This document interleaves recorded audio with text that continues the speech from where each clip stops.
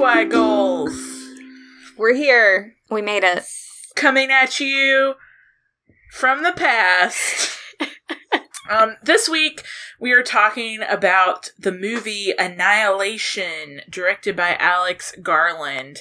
Woo. It recently came out, and we all got a chance to see it. And it has been relatively controversial in the realm of film criticism on Twitter, at least. And a really interesting conversation has been going on about it. So we're going to chat about it this week and briefly talk about the book. As we did with our last episode, American War, I think we should save our ratings for the end of the episode because, like American War, there's kind of a lot going on in Annihilation, and I think we might benefit from talking about it a little bit first. But to get us started, I want to ask the question, what would your job be in a team going into Area X? What could you bring to a team going into this strange world? What would you do? Who's going first? I will. I'm Susan. What a great job introducing yourself with your name. That's what I'm supposed to do, right? Okay. Yeah, I'm just saying, some people don't. Also, we should just make a note of the fact that Susan was having some technical difficulties, so if her recording sounds a little lower quality than usual, we apologize. Yeah, if it sounds whack as fuck, it's because it is. Okay. We're just glad you're here, Susan. Shit, I know. Tell us about your job. Okay, so I'm a really good listener, and I feel like I just would be there to just comfort people and hear them out when they were having their big freakouts. And I like to give hugs, and I think I would just be the comforter. Because I can't do any science. Mm-hmm. The emotional support specialist. Yeah, but no science at all from me. Makes sense. I'm Kelly. Hi. Hey, Kelly. So I'm a graphic designer, which would really come in handy in Area X. Just kidding. It wouldn't come in handy at all. I guess I would probably do like some kind of strategy stuff, like helping figure out, the best way to allocate our resources and etc. I don't know. It's hard for me because all of my skills are very like indoor kid skills. Yeah.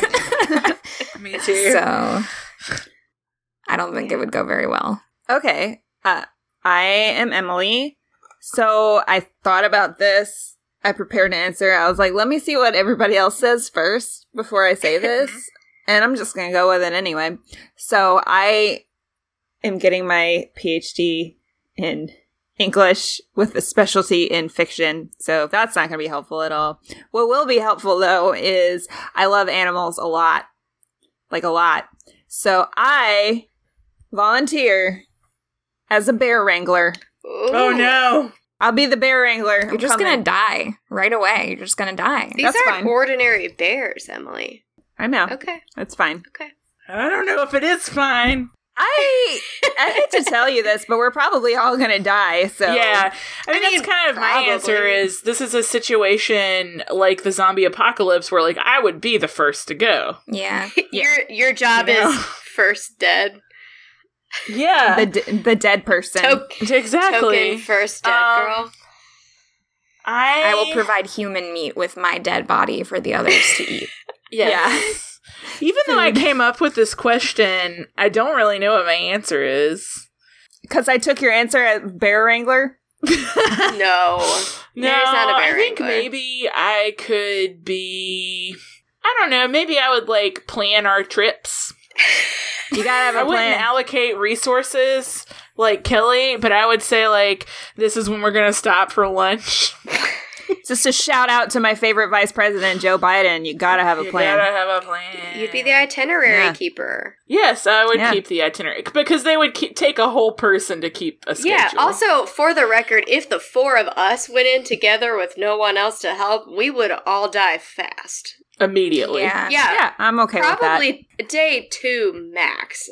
Yeah. Maybe day 1. It's unfortunate because it's like this is a team of cool, strong women in this movie. And we are also a team of cool, strong women, but our strengths don't really play to, like, sci-fi nature. And they're indoor kid skills, like you said. Yeah, and also their artsy skills. These ladies, as the bear all have a wrangler, bit of science. I might not even survive long enough to see the bear. Yeah. Honestly. Your job was literally sacrifice yourself to the bear. Yes, I'm that person. If you're listening and you're wondering, what are they talking about? I'll do a quick intro. Annihilation was a 2014 novel by Jeff Vandermeer. You may have heard me mention it once or twice. No. Jeff Vandermeer is a much-hailed author of the new weird science fiction genre. Which isn't real. It's we talk about it extensively in our episode on Born, so definitely go back and check that out if you haven't already. The novel follows an unnamed biologist as she journeys into Area X, a swath of land on some coast somewhere in America, but probably Florida, because it's based on St. Mark's Wildlife Refuge, and also Jeff Vandermeer's own time living in Florida. This area has experienced an environmental anomaly of some sort and is changing into something other. No one really knows. The biologist and a team of 3 other women scientists explore the area, taking precautions, but only the biologist comes back alive. The novel is her written report of her experiences in Area X. Annihilation is also a 2018 movie written and directed by Alex Garland, the mastermind behind Ex Machina, which is an excellent film. The film follows Lena, a biologist who signs up for an expedition into the Shimmer, an area off a coast somewhere in America that has experienced some sort of event. Viewers see a meteor hit a lighthouse at the beginning of the film, but the scientists don't know that. That's just for the viewers. Something's caused things to go weird, though, so Lena and the rest of the team, 4 women scientists instead of 3, explore the area, finding leftover messages from those who came before them, including Lena's husband, Kane, played by Oscar Isaac. Cardamom Blessing. Bubblegum husband. The film is intercut with Lena's memories of Area X, her current interrogation at the hands of the Southern Reach, and her memories of time before she ventured into Area X. In Garland's usual style, it's very trippy and very creepy.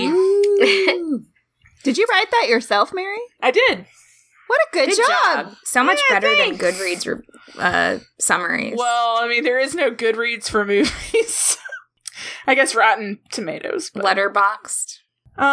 So we all got to see the movie. Emily and I actually saw it twice. Once on a date with boys. And once, not with each other? Nope, not with each other. Boys? Once on a date with boys separately.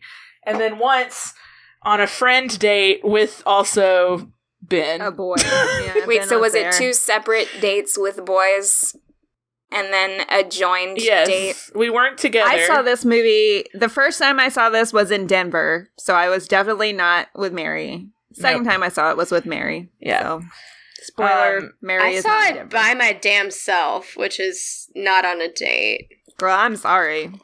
The first time I saw it, we were in the front row. Me too! And it was opening night. It was packed. And as soon as we sat down and the movie started playing and the opening scenes began, I turned to Todd and said, "This is freaking me out right now." I was like, this is too much. Were you high? I hate it. No. I was just freaking out. Because we were so close and I was so scared. Yeah. It was pretty... There were a lot of sequences of intense dread. Yes. And I was with my friend who I went with, and she didn't really know a lot about it going in. I was just like, do you want to go to this movie? And she was like, oh yeah. Like, she had maybe seen the trailer, but just didn't really know what it was going to be. And she's like, is it an action movie? And I was like, no. There's action. Yeah, but it's... in it? Yeah, it's like, is it an action movie? That's not the genre that I would... Is it a romance? Yeah, it's a romance. It's 100% a romance, and that is the entire movie. No, but like at the end of the movie, she turned to me and she was like, "Kelly, what the fuck was that?" She was very mad, and I was like, I'm sorry. She didn't like it? She ended up, the next day we talked about it more, and she was like, I think I'd give it like a C. So really? No. she just, I think it was too, like, trippy for her. Like, I think she was mostly on board until it started getting really crazy at the end there. And also, just so everyone knows, we're probably going to get into spoilers. So from this point forward, for sure. We're going to spoil things. Definitely. 'cause that's what we do. We're going to do what we do every time. Yeah. Which is, I have to say, hard for me because, like, I personally like to listen to podcasts that don't spoil things. So I feel you people out there who are like, yet another episode that I can't listen to. I'm sorry. I never listen to podcasts about movies until I've seen the movie. So yeah. Well, this one might be kind of hard to catch in some places. So good luck, everyone. Just, go see it and then listen. Yeah. Do it all in one day. It's going to be a great day for you. And go as soon as possible because I don't think Paramount is super thrilled about this movie. And it's probably not going to be in theaters for very long. Oh. But we're thrilled about it, so you should go see it. So if you haven't seen it yet, just pause. Yeah. We'll wait right go here. See it and we'll wait. We'll be right here. Ready? Okay. Ready? Go. Welcome back. Welcome back. Hope you enjoyed Annihilation. Are you changed now? Do you feel different? Are you still you? Ooh. So, even though I kind of jokingly said, is this a romance? A huge part of the movie is the relationship between Kane and Lena. Lena, the biologist, played by Natalie Portman. And Kane, played by Cardamom Blessing. Bubblegum husband. Oscar Isaac. A major reason that Lena goes into Area X in the first place is that Kane has been gone for a year.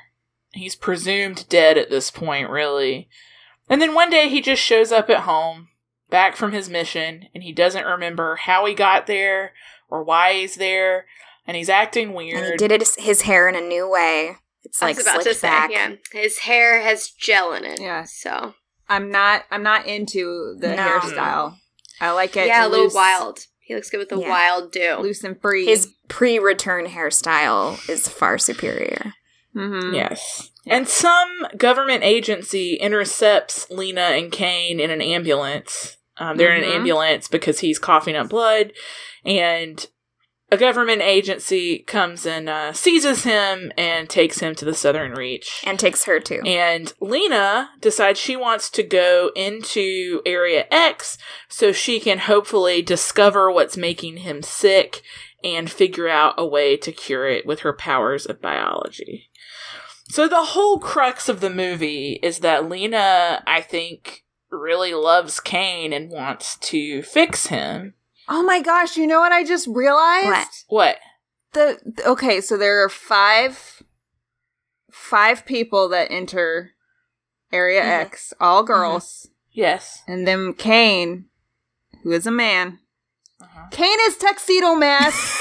Oh, no. Lena is Sailor Moon. And the other four are the other Sailor Scouts. Kane doesn't do anything. Kane doesn't do anything. And then he shows up at the end. Lena. Yes. Oh my gosh. That's why I love this movie so much, because it's Sailor Moon. It's Sailor Moon. A retelling of Sailor Moon. So, all of you critics who have been saying, like, what is this movie about? It's Sailor Moon. So, like, stop. The thing that's weird about this, so, like, the whole point of Lena going in is so she can fix Kane. We assume they love each other. We see flashbacks of them throughout the film. But I kind of wonder... I mean, I guess their relationship is as good of any place to start. Sure. Yeah. So, Mary, what did I say during the movie when we went to go see it for the second time? When we saw it together, Emily turned to me and said, they never get out of bed. Yeah. Like, in every flashback, they're in bed. If you were married to Oscar Isaac, would you ever get out of bed? Or Natalie Portman. Well, they're also not having sex. They're just in but bed. they're always like they're like about to have sex. Yeah. It was definitely implied that they were about to have sex. Okay, yes. Or they were either about to have sex or they had just had sex. And we're going to do it again. Yeah. They're going to go again, etc. I just wanted to see their relationship in other areas of the house, at least. They were on the couch once. Like, there was one scene where they were on the couch, yes. And he just looks at her and says, hi. He goes, hey. And she goes, hey. And then it cuts to her sobbing in the woods. And they probably went straight to bed after that. They probably went straight to bed. Yeah. They definitely did not fuck on the couch at all. No, they went to bed. Yeah. I just wonder if this relationship is developed enough to be believable, because there definitely was like a chemistry between them that was good, and I especially liked the playful moments. Like, there's a scene when they're in bed, and Kane says, I'll be on the same hemisphere as you, so when we're looking up at the stars, it'll be the same stars. And Lena loses it and says, do you think that's what I do? That I just go out into the garden and pine and say, oh, these stars are the same stars my husband's looking at. And I love that. I mean, they're playful. Yeah. And he like grabs her and he's like, you're disrespecting not only the armed forces, but the flag and your country.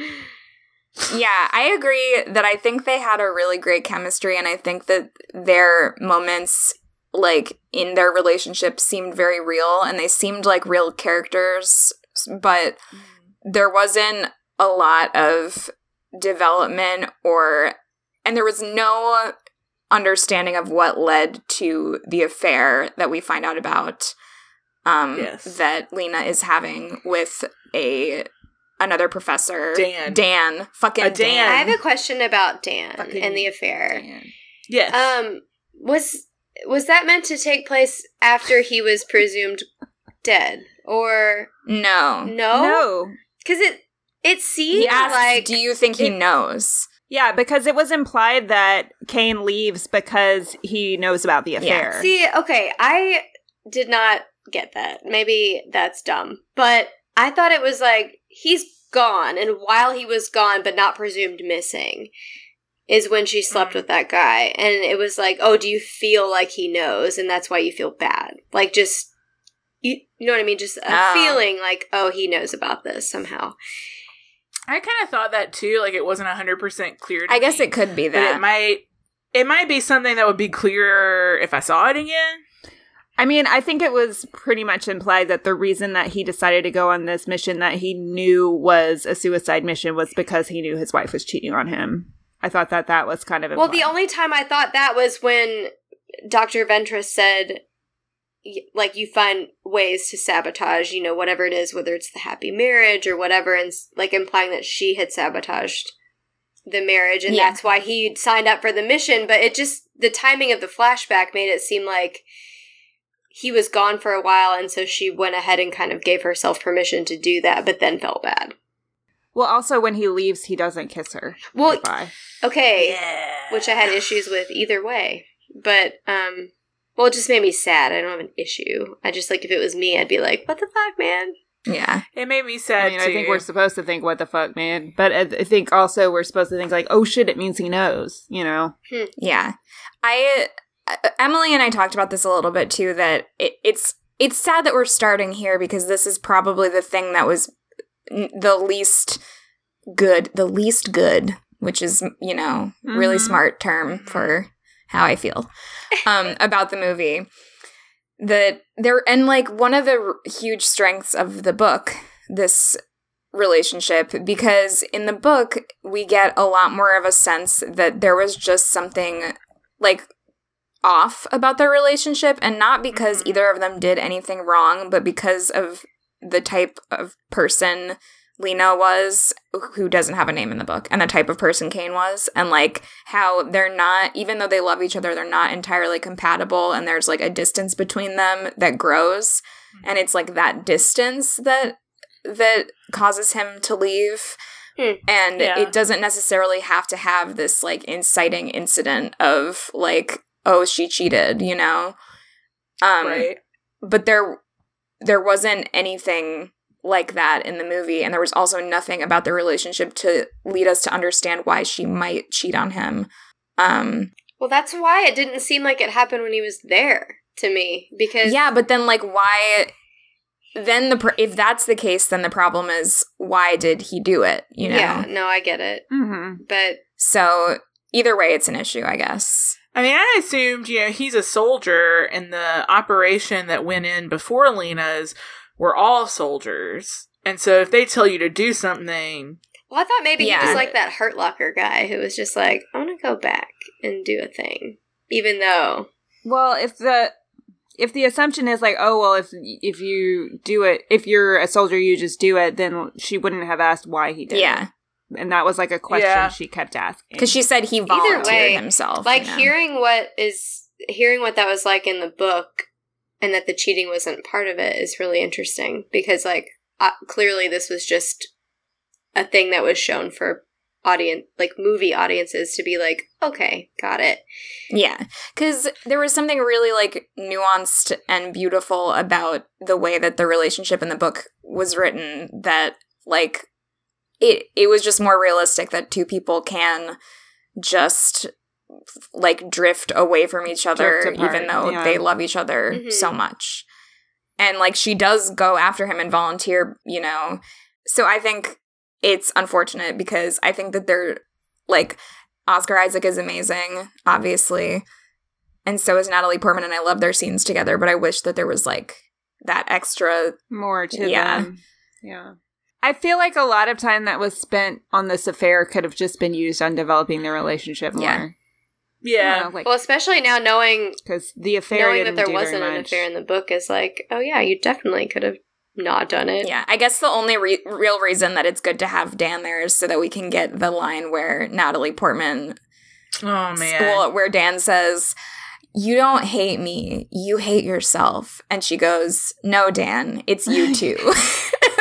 Yeah, which is great. And Dan was like, which is the best line. Like, no, Dan, it's you too. She says it so angrily.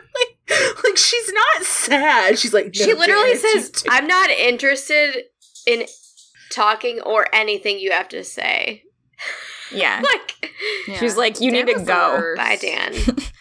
Also, watching that a second time, you realize that at the very beginning of the movie, Dan is like, hey, come to my garden party that my wife and I are hosting, even though we had an affair and I never told my wife about it, and that's totally cool. Like, what kind of asshole do you have to be to and also, like, that is just not cool. Even if you're comfortable with that, wouldn't you just assume I wouldn't be comfortable with that if I slept with you? And don't really want to be around you and your wife together? And told you immediately after, well, this was a mistake. Like, right after. Just really quickly, I mentioned before, like, maybe waiting until the end to talk about more, like, the differences between the book and the movie as, like, a separate thing.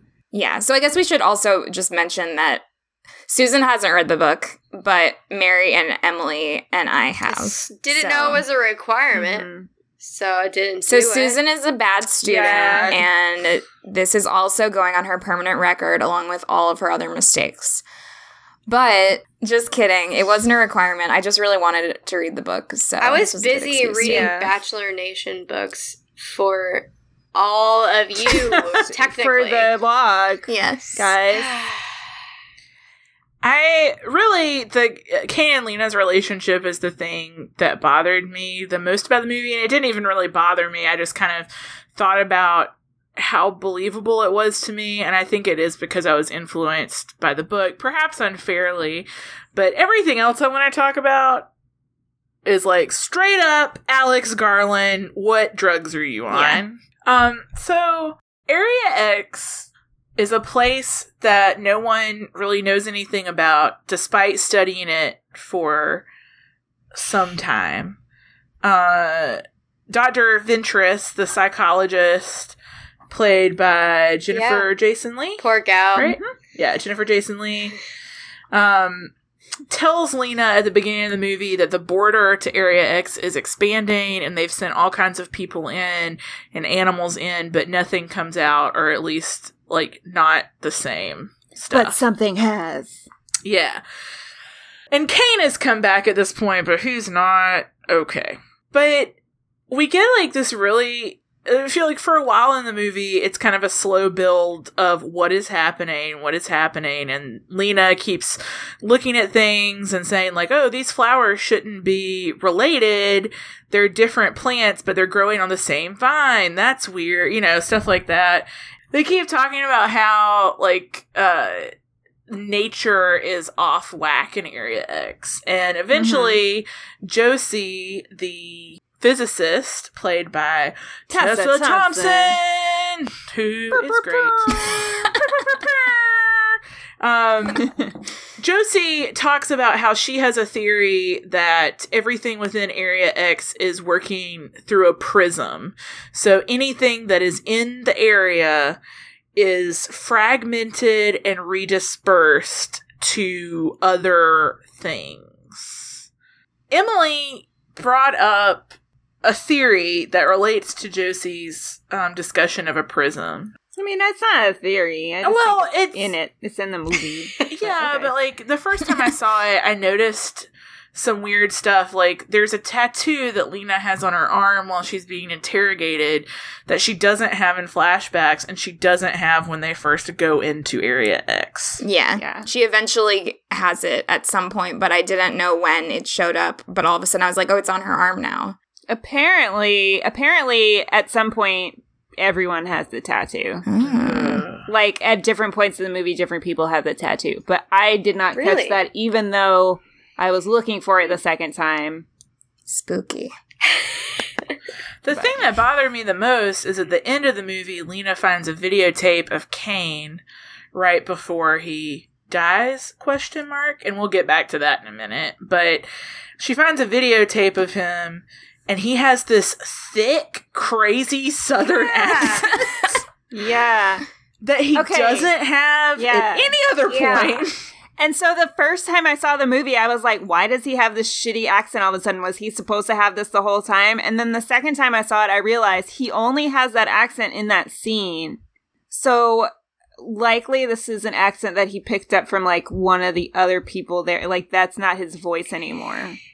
Like it's he's speaking with someone else's accent. Interesting. I kind of noticed him having a tiny bit of an accent in certain scenes, though. Like in the bed scene when he's talking about the moon and stuff, it's like a little bit there. But at the end, he's like, I don't know if I can go on. It was very... like, it's so thick. Very thick.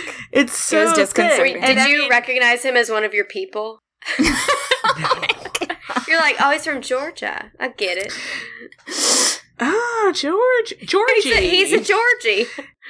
It's just like, it makes sense though, like if we're operating under the assumption that pieces of people are getting fragmented and redispersed, that someone's accent could be redispersed. Because if the tattoo is seems really cool. Yeah, I didn't even think about that. I really don't think he was supposed to have an accent in any of the other scenes. I think we were supposed to hear that and be like, what the hell's going on with his voice? Because like, that makes me feel a lot better, because otherwise I'm like, Oscar Isaac, what are you doing?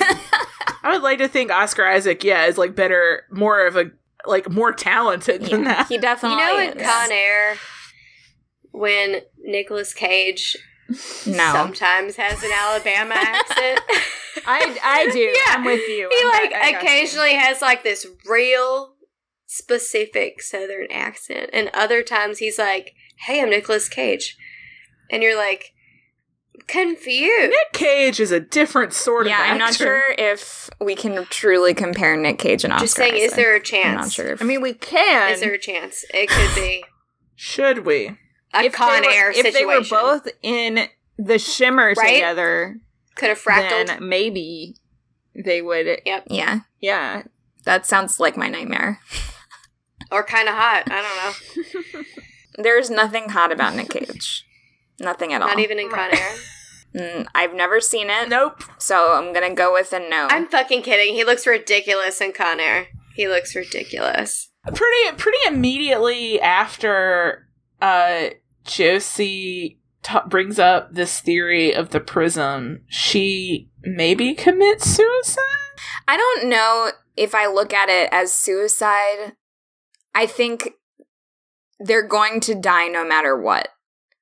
And so I think she decides that the most peaceful way for her to go is to kind of like accept it and like merge with the landscape and sort of like become one with this thing, because she says something along the lines of one of the other characters is trying to do something to it, and to Lena she says, you're trying to fight it, but I don't want to do either of those things. face it or fight it. She didn't want to do either one. Right, okay. And so she just sort of like, I really liked that scene because she's sort of like turning around as she's talking and you can see these like leaves and roots and stuff starting to grow off of her body. And like throughout the movie, we see all of these like figures made out of this like, it almost looks like a kind of mold. Like but it's really colorful and it looks so beautiful. It looks like flowers, like very tiny flowers. It's really pretty. It's so gorgeous, and especially like against the green of the landscape, which really does look like Florida, I must say.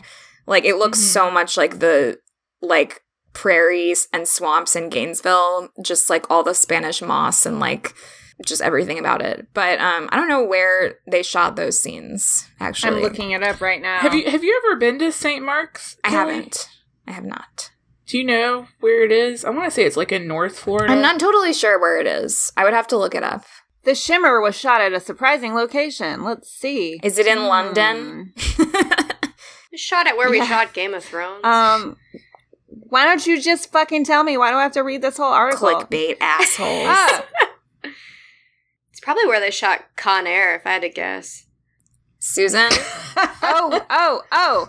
The area is just outside of London in Windsor Great Park. That's really funny. Of course.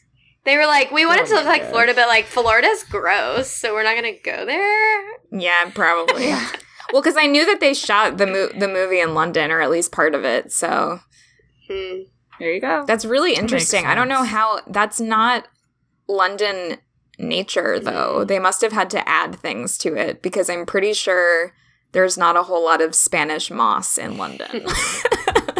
But I could be wrong.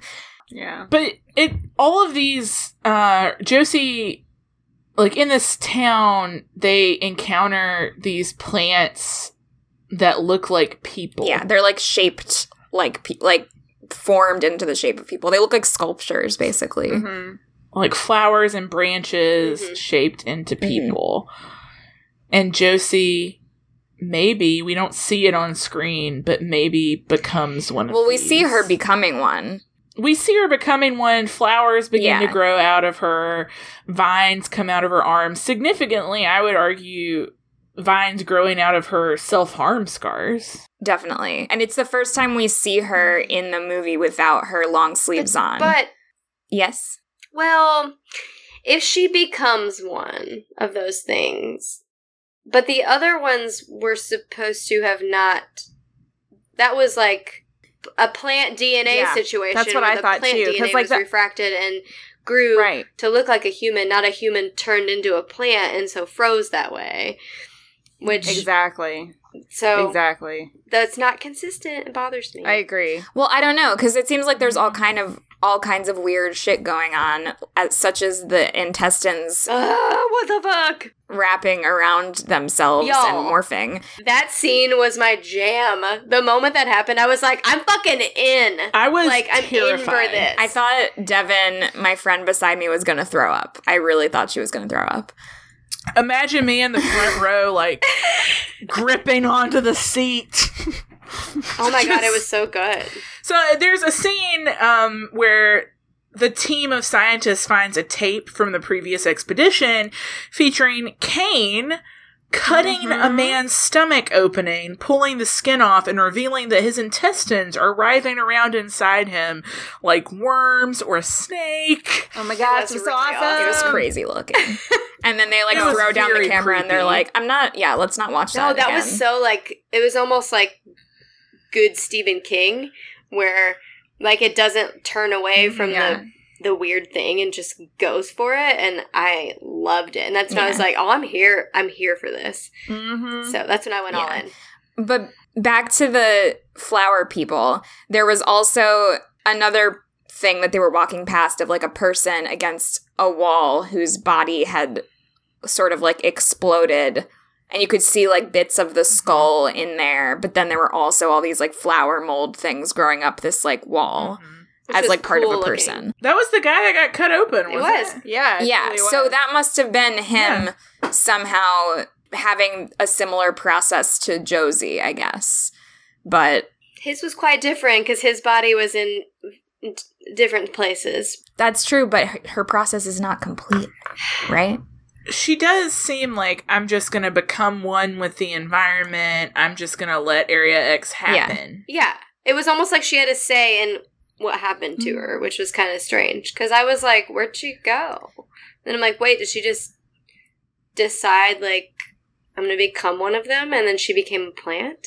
If so, that sucks for the guy who didn't know he got to decide what happened. Because his body was his head was way up a wall, and his bottom half was at the bottom. And there's a lot of stuff that exploded in the middle.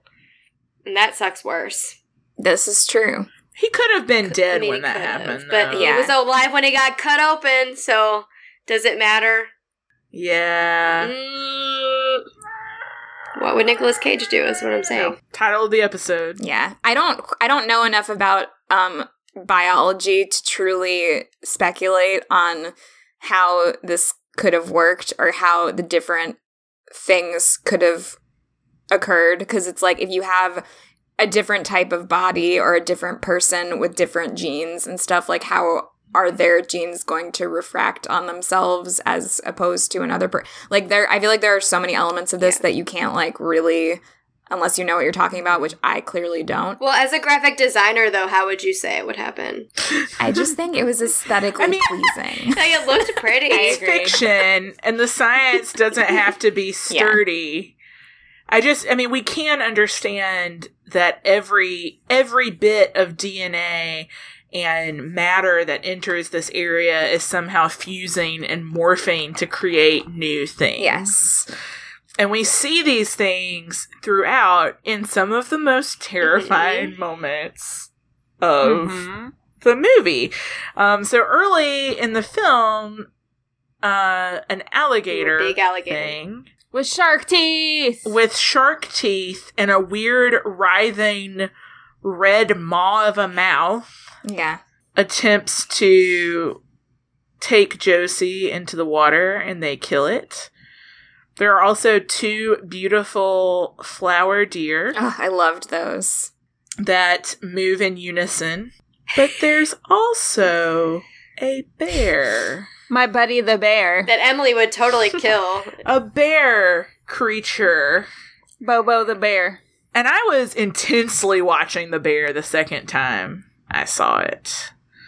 So, like, basically, the bear takes somebody, drags them off into the woods, and everyone goes looking for her. This is the kind of the most unknown actress. I was just about to say that. Like, the bear drags off the one that no one knows who she is. Yes, it's Tuva Novotny, who plays Jess Shepard, who is, I guess, a geologist. I don't really know what she was doing. She doesn't do about rocks much. No, she talked about rocks. Yeah. They were like, whatever scientists we can throw at this thing, like, we'll just take it. Yes. But she gets dragged off into the woods, and they go looking for her, and her disappearance, Shepard's disappearance, kind of coincides with Anya Thorenson's mental break. Anya, played by Gina Rodriguez. Jane the Virgin. Oh, that's what she... Okay. I don't watch that, but she looked familiar, so that makes sense. And I gotta say, Gina Rodriguez was giving it her all. She was really good, I thought. She did some capital A when she was acting. Like, if I like, no, I don't like. Yeah, I was like, okay. She was great. So she's kind of like having a mental break and saying, like, I see my skin moving. If you cut me open, are my organs going to be moving? Like that guy in the video. I mean, probably. Yeah. So. And then everyone hears a noise that sounds like, help! It sounds like Shepard. And we're immediately like, that ain't Shepard. Because we saw her dead body earlier. Yeah, well, and I also, like... having read the book, I was like, oh, honey. Having not read the book, I was like, maybe her DNA got all refracted and she popped back up again. Also, like, I'm not totally sure what refracted entails. It probably doesn't bring you back to life after a bear attack, but in my head, I was like, it might be her. Yeah. So Anya runs out the door with her gun, like, we gotta save Shepard. Nah, girl. Nah, girl. It ain't Shepard. It's the bear. This is why you needed Emily there. Yeah, to wrangle. Listen, so as a bear wrangling expert, I have included, and we will put this in the show notes, a link to the visual effects and how they came up with the idea of the bear. It's really interesting. And like one of the things that Mary and I talked about with the bear after seeing it for the second time is something that they talk about in this article. Is like we see that like as these people are being refracted and other things are becoming a part of their body and they're like morphing, they're also decaying. And we see this with the animals as well. So like one of the things they mentioned is like the alligator. We see that the alligator, you know, like it was originally just supposed to be an albino alligator, but they were like, no, it should look sick. And so they went back and added like splotchy splotches to make it look sick. And like also with the bear, Mary pointed out that the first time we see the bear, it kind of looks like he's got more of a head. Like I saw ears. Yeah. So then the second time we see the bear, like he's definitely just like a skull. Yeah, with which like is his really terrifying, like flap of fur like hanging off of the face. I definitely noticed that because I was like looking at that while watching, just like how like it's such an impressive effect. Oh my gosh, it's really cool. It looks awesome. So if you want to know more about like how they came up with that idea and like some of the other visuals of the movie, definitely check out this article because like it's really interesting how like a lot of these things they came up with were sort of just like improvised on the spot. Yes. Including the bear.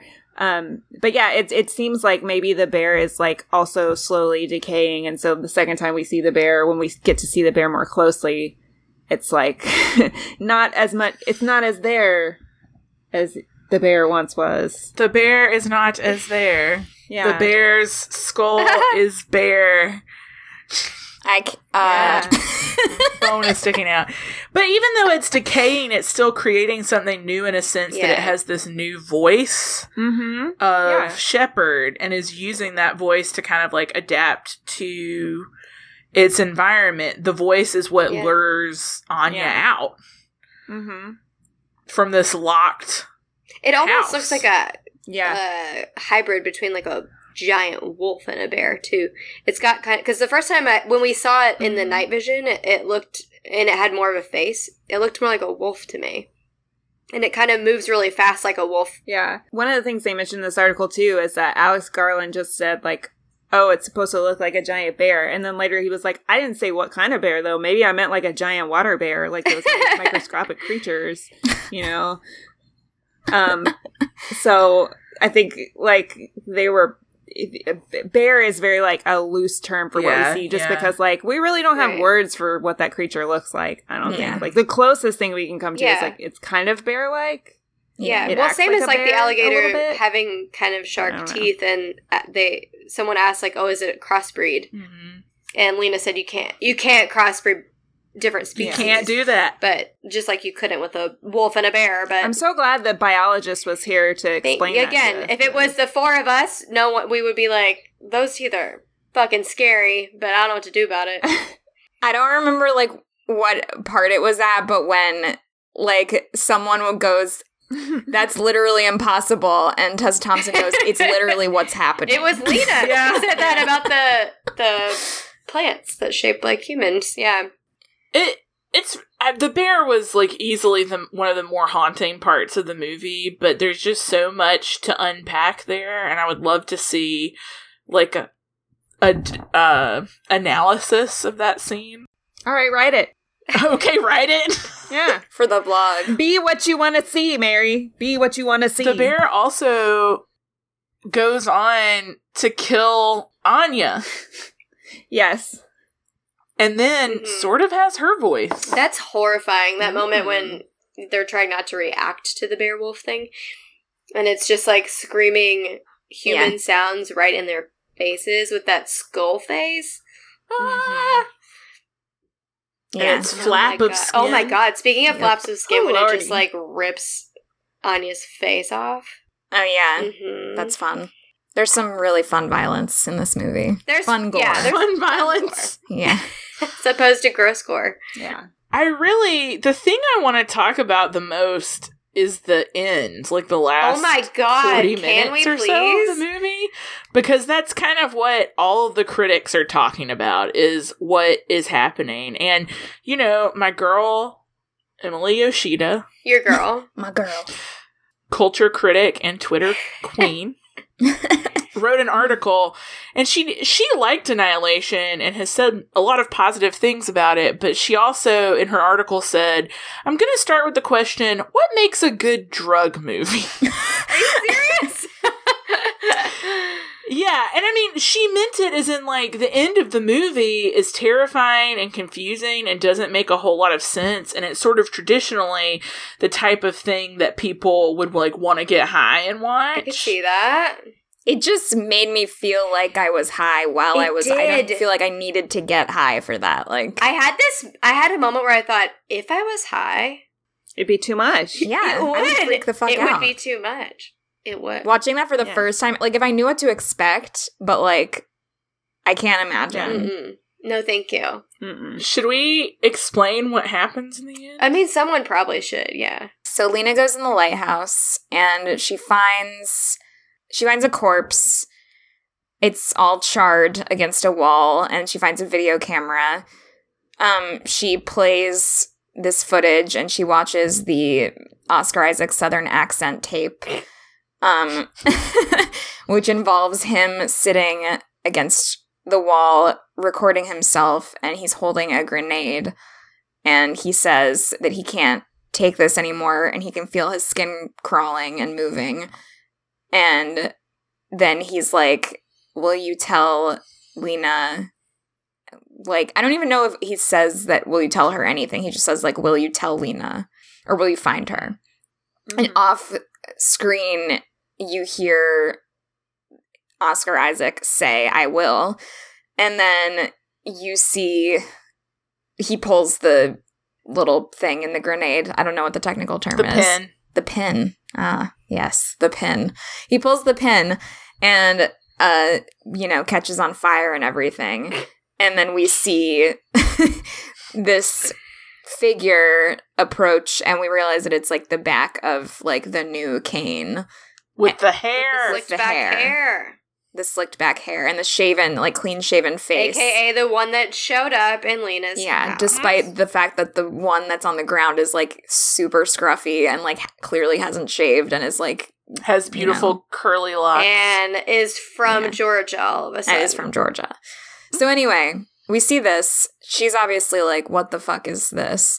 She goes into this hole, which, watching it, you're like, don't go in the hole. Don't go in there. Yeah, she's gotta. Don't. But she's gotta. So she crawls in there. She finds this psychologist, Jennifer Jason Leigh, sitting in there with some weird shit going on. Like, it's hard to tell what's happening. There's something weird happening to her face. And she's, like, talking to herself. And, Lena comes in and she's like, what is going on? And then Jennifer Jason Leigh / Dr. Ventress basically just, like, explodes this, like, light beam. And it's like, and it's like shooting everywhere. The sounds of the last, like, 30 minutes, I could not. Yeah. Blurp! Yeah. Blurp. Blurp! And then the light beam becomes a like flower-looking. I don't even know. How would you guys describe it? It looked sort of vaginal. It's like a floating vaginal flower. It's like blooming over and over, sort of. If only this was a visual podcast, you could see what my hands are doing right now. They're just blooming. It kind of looked like, those things when you're a kid, the little tubes with water in them? Water bottles? No. It's like a tube. It's a toy. Or like water snakes, maybe? It's like a toy. Oh, it kind of like folds in on itself? Yeah. Yes. Oh, those, yeah. It totally does look like that. Mm-hmm. So Lena is just staring into the center of it. And then, like, I am having a hard time now remembering how it transitions into becoming... There's like that blood drop. A drop of blood It's like comes sucked off into her face. the vaginal vortex. Yeah. Mm-hmm. And it sort of births or becomes a black figure of a general human, simple, like, idea of a human shape. It really looked like the alien from the end of Under the Skin a lot, if you guys have seen that movie. Oh, yes, I've seen that movie. I know you have. It looked like almost the alien. It reminded me of that moment in, like, do you remember Signs with Mel Gibson? Yeah, you know, when you just see, like, an alien kind of quickly walk by, and you're like, oh, At the birthday party. Yes, at the birthday party. Iconic. It looked like that for a second, but then you see it, and it's like a iridescent, all over gray human shape. I would like a nail polish based on this humanoid. Yeah. Oh yeah. The shimmer. Yeah. Let's make a nail polish collection Based on Annihilation. I just thought of It'd 6 be really good. names Okay, cool. for nail polish colors like that. Yeah. The shimmer. Okay, back on track. The thing comes up to her and starts kind of trying to, like, of course she's like, what the fuck? And she's, like, trying to escape, but then the thing is, like, approaching her and kind of, like, backing her into a corner. And then it starts to, like, move the way that she's moving, and it's, like, mirroring her. It's a mirror thing. And I got really taken out of it for a moment because, like, she falls to the ground, and this thing, like, is gonna get down on the ground with her, but as it does so, it, like, slowly, like lowers itself into a squat, and it looks like it's, like, getting low on the dance floor or something. It just, like, sticks its ass out and, like, slowly squats down on the ground, and then it, like, lays down next to her. And I was like, what is happening? I did not see that as a... I didn't. Maybe it's just me. But anyway, No, it happened. No, I'm sure it did. I just didn't. I wasn't taken out of it. I was so mesmerized by Natalie Portman in this scene. Like, she's so fucking good right here. She's really good throughout. So it just continues to mirror her, and eventually... I don't even know, guys. She gives it, like, she puts a grenade in its hands, pulls the pin, and runs out of the lighthouse. Okay, yes.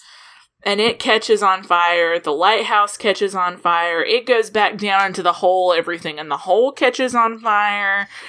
And for all intents and purposes, the lighthouse and everything in it is destroyed. My question... Why didn't the whole lighthouse catch on fire when Kane lit it and was leaning against the wall? Well, yeah. He didn't.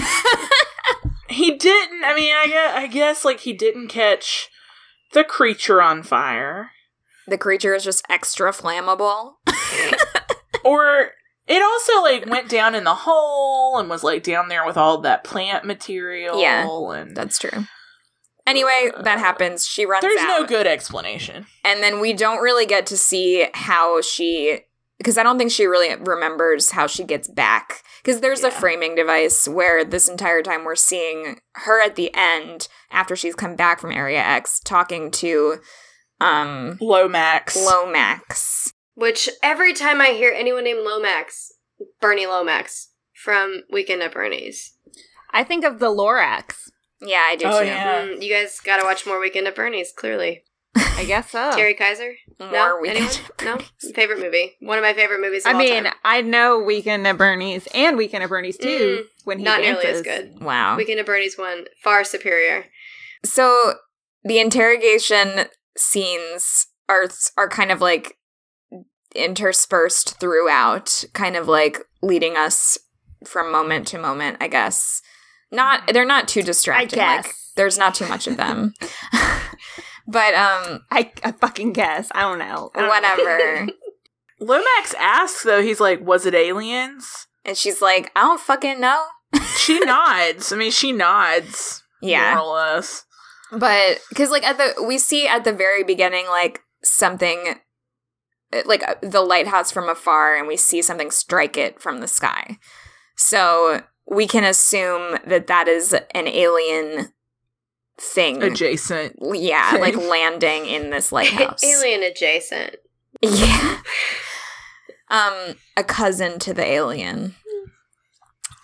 So we see her in, like, at the very end in this interrogation room, and he is kind of asking her about it, and, like, then this is another thing I was confused about, that she, like, since she's come back, Kane, who was previously in, like, you know, terrible condition, organ failure, and was about to die, yeah, like, his organs were failing, is suddenly, like, better, or, like, recovering because the lighthouse caught off, and I wasn't sure how that made sense. Alien's gone.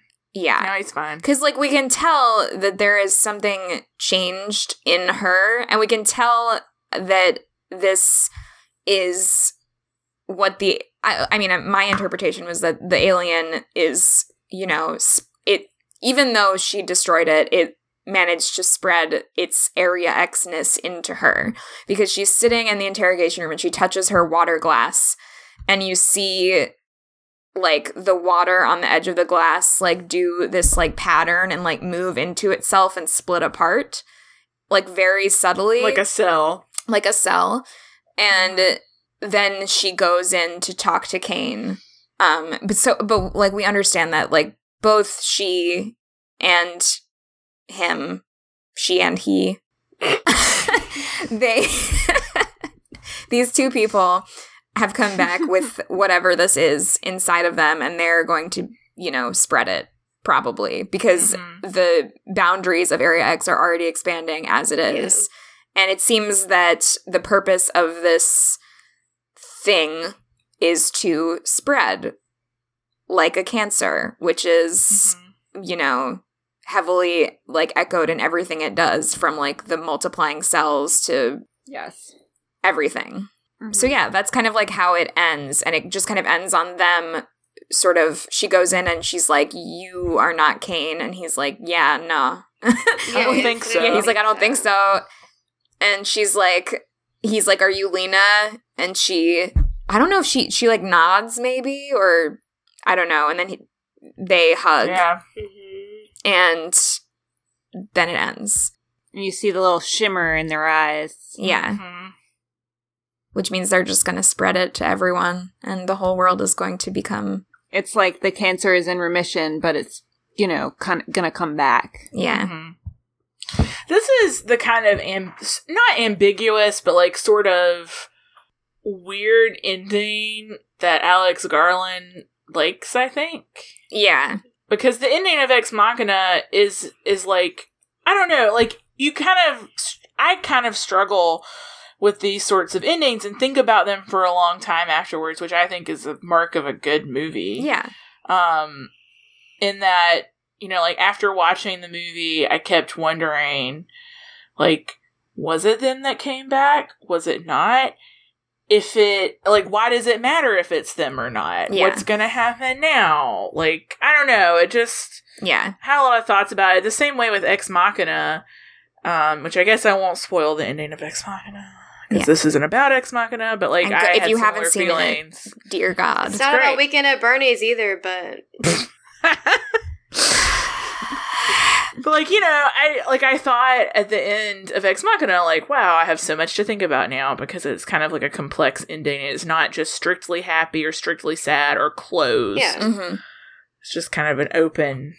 Well, I mean, I assumed this was an open ending because of the fact that there's probably going to be 2 more movies, yeah? I don't think so. Really? I just assumed... It's strange, because I would have... You know, I'd be down for that. Me too. Give me more of this. The ending of this is so drastically different than the ending of the book. I wouldn't know. And it leaves things so much less open in a way than the book did. Because I guess we can sort of, like, transition into talking about the differences between the movie and the book. Oh, do you want me to just leave? I'll just go. No, Susan. I just cannot contribute. Susan, your role in this section of the podcast is just to be like, really? Oh, what? Wow. I didn't know that. Yeah. That's crazy. Or if I think of, like, an 80s or 90s movie that kind of relates to it somehow, I'll bring it up. Yeah, then throw that in. Yeah. But in the book, at the end, she doesn't leave at the end of the book. Yeah, she discovers that through journals that Cain did not leave either. He saw the version of himself leaving for the border, and he decided to venture north into another part of Area X. And she decides at the end that she's going to follow him or try to follow the path that he took anyway, because she has no idea if he's alive or... Yeah. And the whole book is her journal. Oh, God, I need to go read it. Okay. It's quite good. I'm just going to leave. It's Will you guys wait for me? Too. I'm going to go read it. Okay, bye. Okay. Since we waited for everyone to watch the movie, I feel like we can give me time. Okay, did you read it? Are you done? And I'm done. Cool. Did you like it? Oh my God, I loved it. It's very different. I mean, it's very, very different from the movie, and I think that's great. That's great. I keep telling people this, but it's like, it's wonderful to have a book that you really love and be able to go see a movie adaptation of it that's completely different and like not know what's going to happen, because I think the movie and the book arrive at a similar place. Yeah. They just are telling slightly different stories to get there. Yeah. And what I really think was so great about this movie is that it like takes everything that the book makes you feel, like the mood of the book, like the way that I visually imagine things in the book, just the like uncomfortable creepiness and dread. The slow burn. Like everything about the book and the way that it makes you feel is translated into the movie, whether or not the actual sequence of events is the same. Yeah. And it's rare that you see a movie that so well captures like the mood of a book, and I think that's what this does really well. Ooh, I'm so excited to read it now, and I don't normally like to read something after I've seen. Yeah, but there are surprises waiting for you. Oh yeah, it sounds like there are many, and I'm very excited. So I feel like Alex Garland read this book and is like, I can go ham on this. Yeah. Well, and there are a lot of things that are sort of like, as apparently Jeff Vandermeer does, there are a lot of things that aren't quite defined or explained, and it's hard to like come up with a visual solution for a lot of the things. I just reread the book, and there's a pretty important lengthy scene where the biologist sees a creature that they've kind of been hearing about and following for most of the book. And when she sees it, she talks a lot about how she feels. And the physical sensation of being near this creature, the emotional state she's in while seeing this creature, but she says when she looks at it, all she can see is a bright light. Yeah. And that's not really anything that would work well on film, but in the book, where you can hear all about how she feels and what she's thinking, it works. So I think making some different creatures that are extremely disturbing is like a nice way to circumvent something that works in the book but wouldn't work on film and still make it work. Yes. I just said work a lot, but you know what I mean. Make it work, as Tim Gunn would say. Work. Or Rihanna. As Tim Gunn / Rihanna would say. Yes. Yeah. Same thing. I don't know how, I mean, now that we're here, like, I don't know how in-depth we want to get into the book. One thing that's really creepy to me in the book that is a big deal is there is a tower. Or a tunnel. The biologist calls it a tower, and she doesn't understand why everyone else calls it a tunnel. Because it goes into the ground. It goes into the ground. And there is this creature in there. This creature in there called the Crawler, or she calls it the Crawler, that is writing on the walls of this sort of like spiral staircase as it descends into the ground. And it's writing this sermon that is very creepy, and the language is sort of like pseudo-biblical, but it makes no sense altogether. I love this so much. I have the transcript, like the complete sermon, hanging up in my office. Oh, cool. So cute, Mary. But it's creepy, and it contributes to that slow burn dread of like, oh, these words are creepy. There's something down there. We don't know what it is. it kills somebody, what's going to happen. And for me, that really helped push the book along because I wanted to know so badly what was at the bottom of that tower. Yeah. And the tower doesn't appear at all in the movie, but it wouldn't have worked. I mean, it just wouldn't have worked. It seems like they just sort of combine the tower and the lighthouse into one entity. Right. And there's a lot of stuff in the tower that they just didn't, Alex Garland opted not to try to represent because it wouldn't have made any sense. But I think, like, the overall what happens with the alien is similar to what happens with the crawler. Yeah. Interesting. And I mean, also, part of the horror in the book is that the biologist discovers that there haven't been just 12 expeditions, as she was told. There have been who knows how many. Yeah. She finds the journals.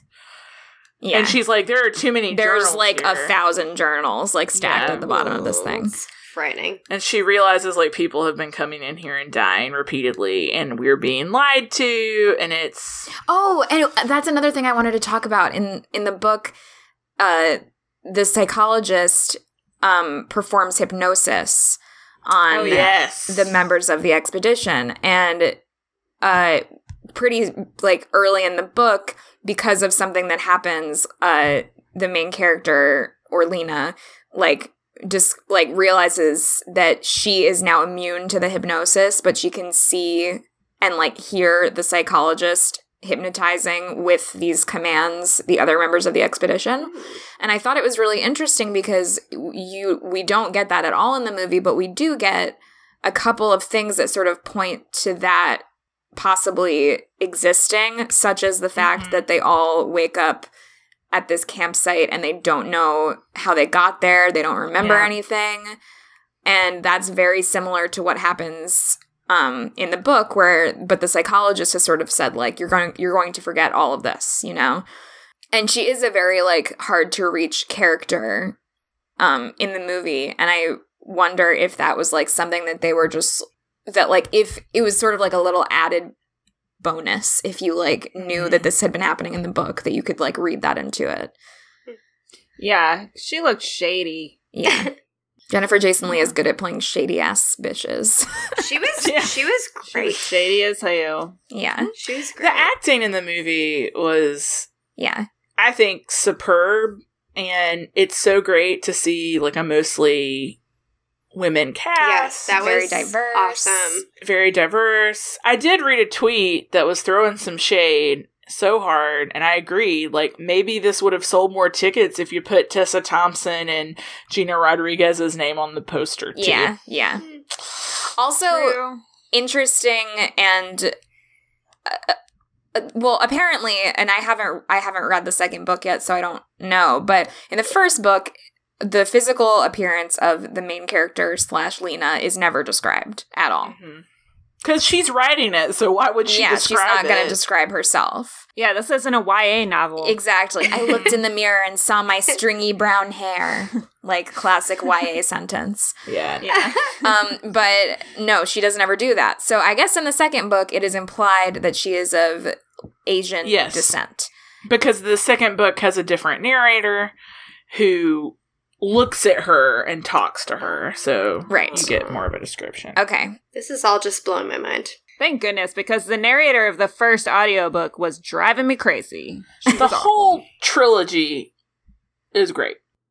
And you can see, how it's set up once you finish it. Really? Mary, I've never heard you talk about the Southern Reach trilogy. I know, I can't believe I've never mentioned it before. I just assumed you didn't like it. Yeah. So...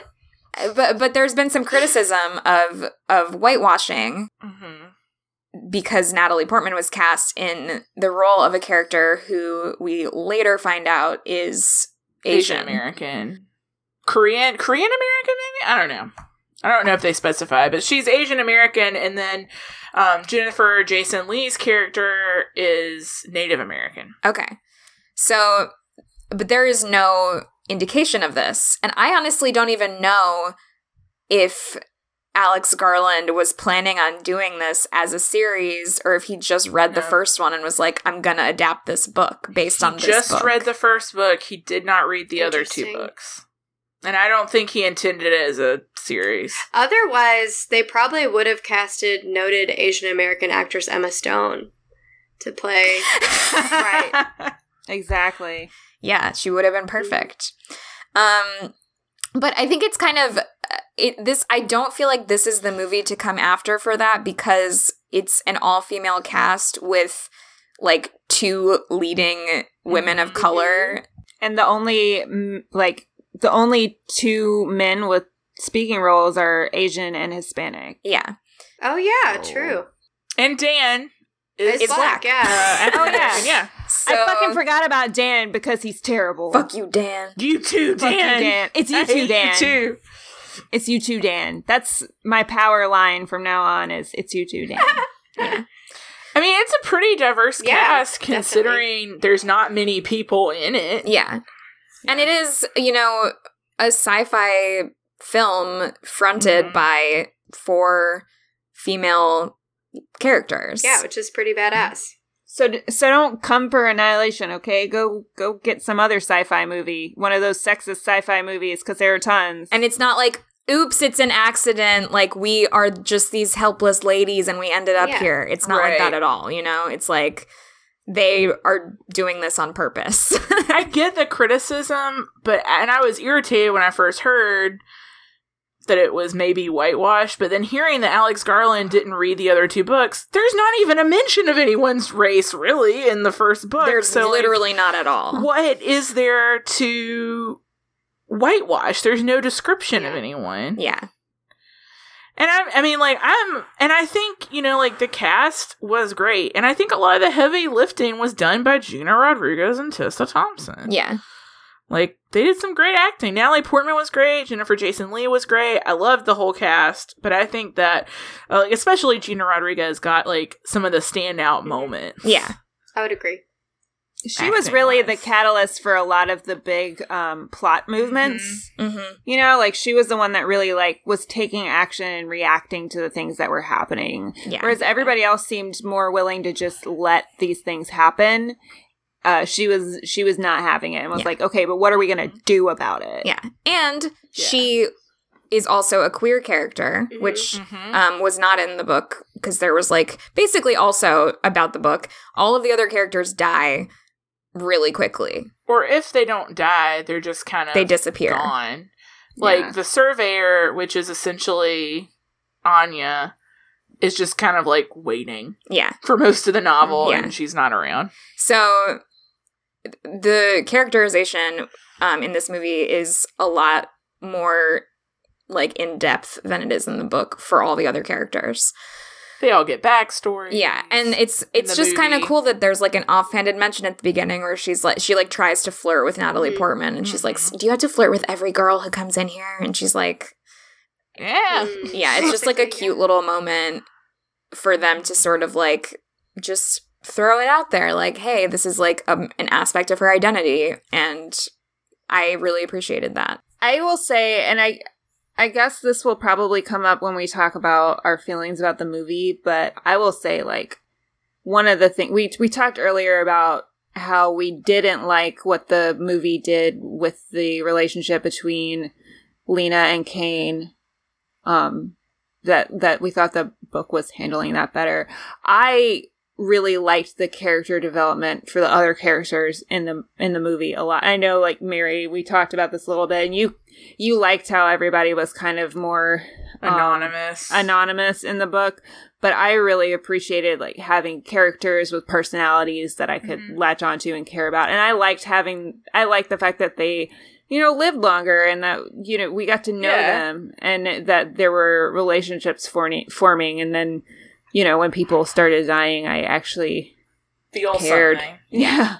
It wasn't just oh, that person died. Well, I like both. I like both ways of doing it. It's just totally different. And I think I love the book so much that, especially with the first time I saw the movie, even though I liked it, I was really resistant to some of the differences because I think those things work so well in the book. But I mean, like we were kind of talking about before, what works in a book doesn't necessarily work in a movie. Yes.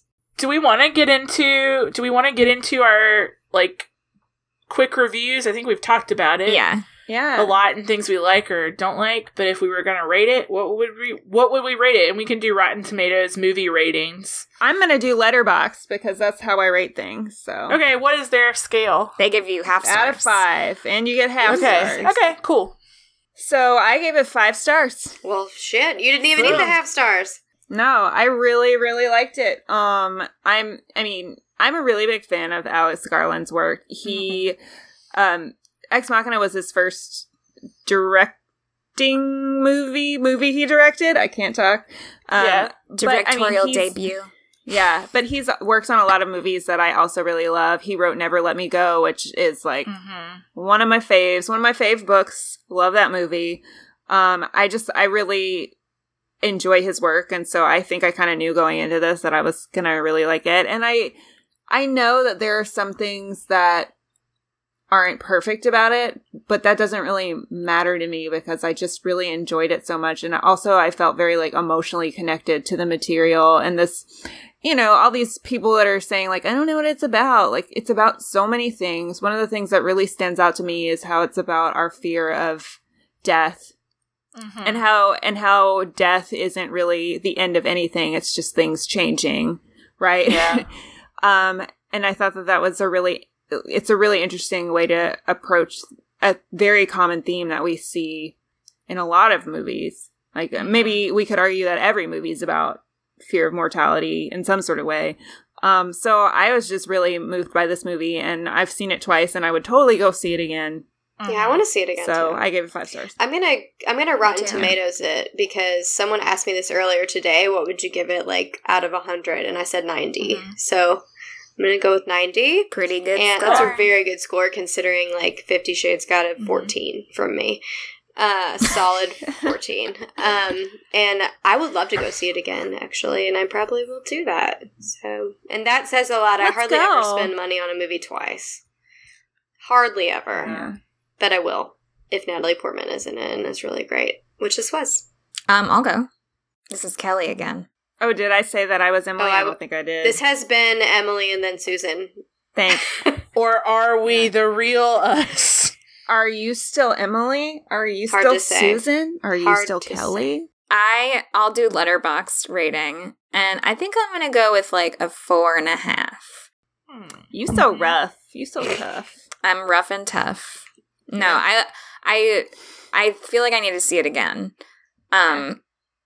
So maybe if I see it twice, I will bump it up a little bit more. But I mean, it's not like there was anything. I mean, we talked about some of the like minor issues that we had with it, but I think it's really successful, and I think it's like an excellent adaptation of a book that I really loved as well. So if we're doing Letterboxd, I too would give it a 5 out of 5. sweet. Yay! I really liked it. I liked it so much that as soon as I got out of the theater the first time, I said, I have to go back and see this again. And I would go again. Yeah, Mary and I have both seen it twice, and we're ready to go again. So yeah. To be fair, we have Movie Pass, so we just it's not a big commitment. Yeah. We can just go. We're not really spending money on it. Movie Pass is spending money on it. Yeah.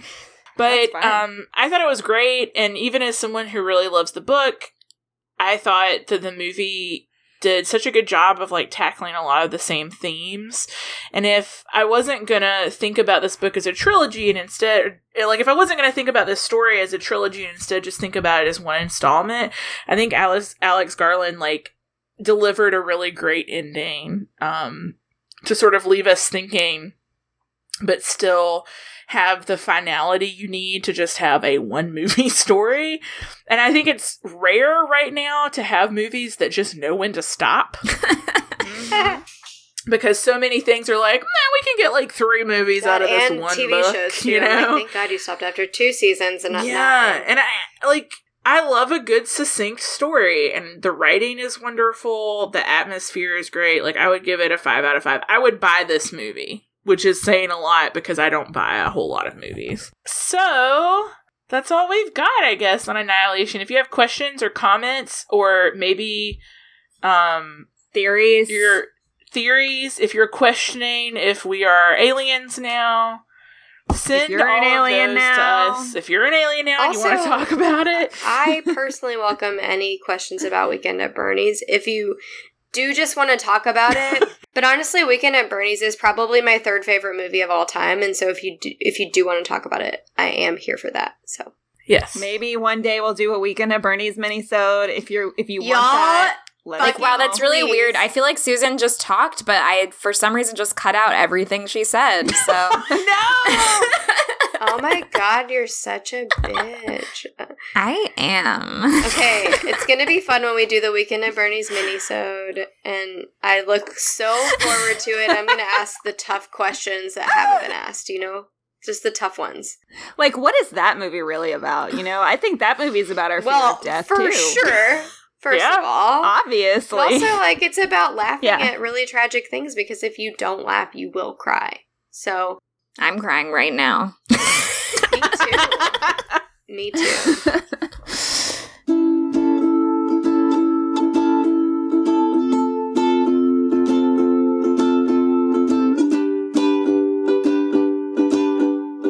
So, if you have any questions, please send them to us via Facebook, via email, I don't usually do this part, so I'm like, You're going to tripping do up. it. You're fine. Book Squad goals at Yeah, you got it. booksquad.inc. INK, like a squid. Like a squid. Wow, Susan. I've always got it. wanted to be the one. to say Excellent. that. Well, soon we're going to have a new email address. Though. Oh my gosh. So Whoa. exciting. Also, but we're on Instagram and Twitter at Book Squad Goals. That's staying Staying the same. Yep.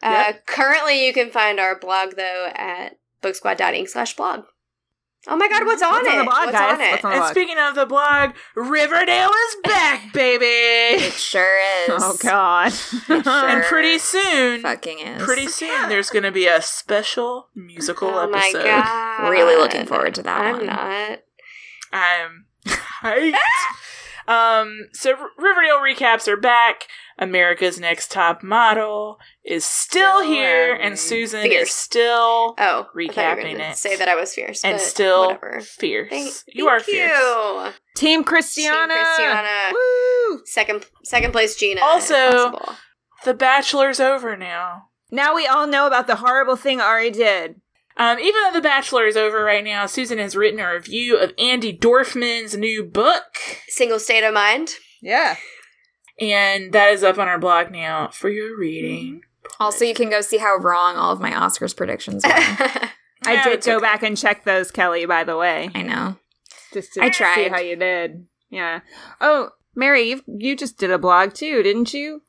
Yes, I just read a blog about Horizon Zero Dawn, a video Ooh. game for the PS4 where you play Aloy, a young, tough woman just trying to get out there in the world and kill some machines.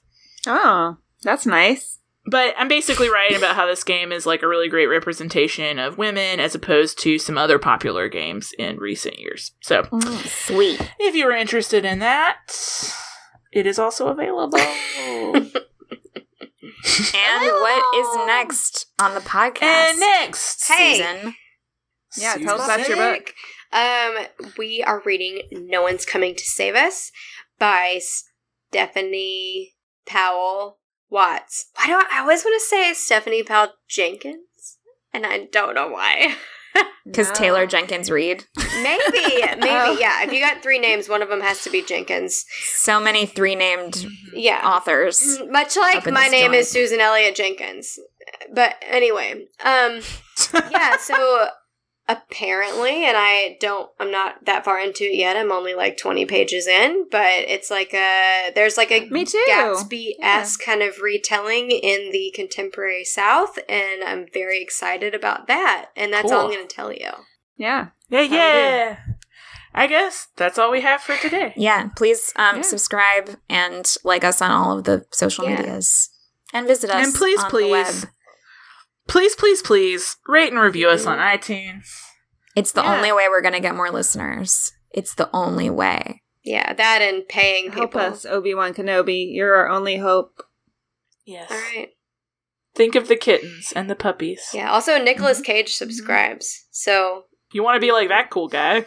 Yeah, he's a friend of the show, Nicolas Cage. Yeah. Close friend and confidant of the show. Yeah, we call him Nick around here, just with a C. Yeah. Yeah. And I see. We're butts. Sometimes I call him Lil Nicky.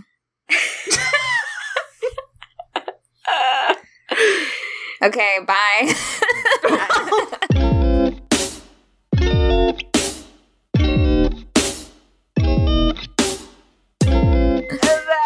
Oh my god, I'm cutting so much of this out. What part? I can't imagine.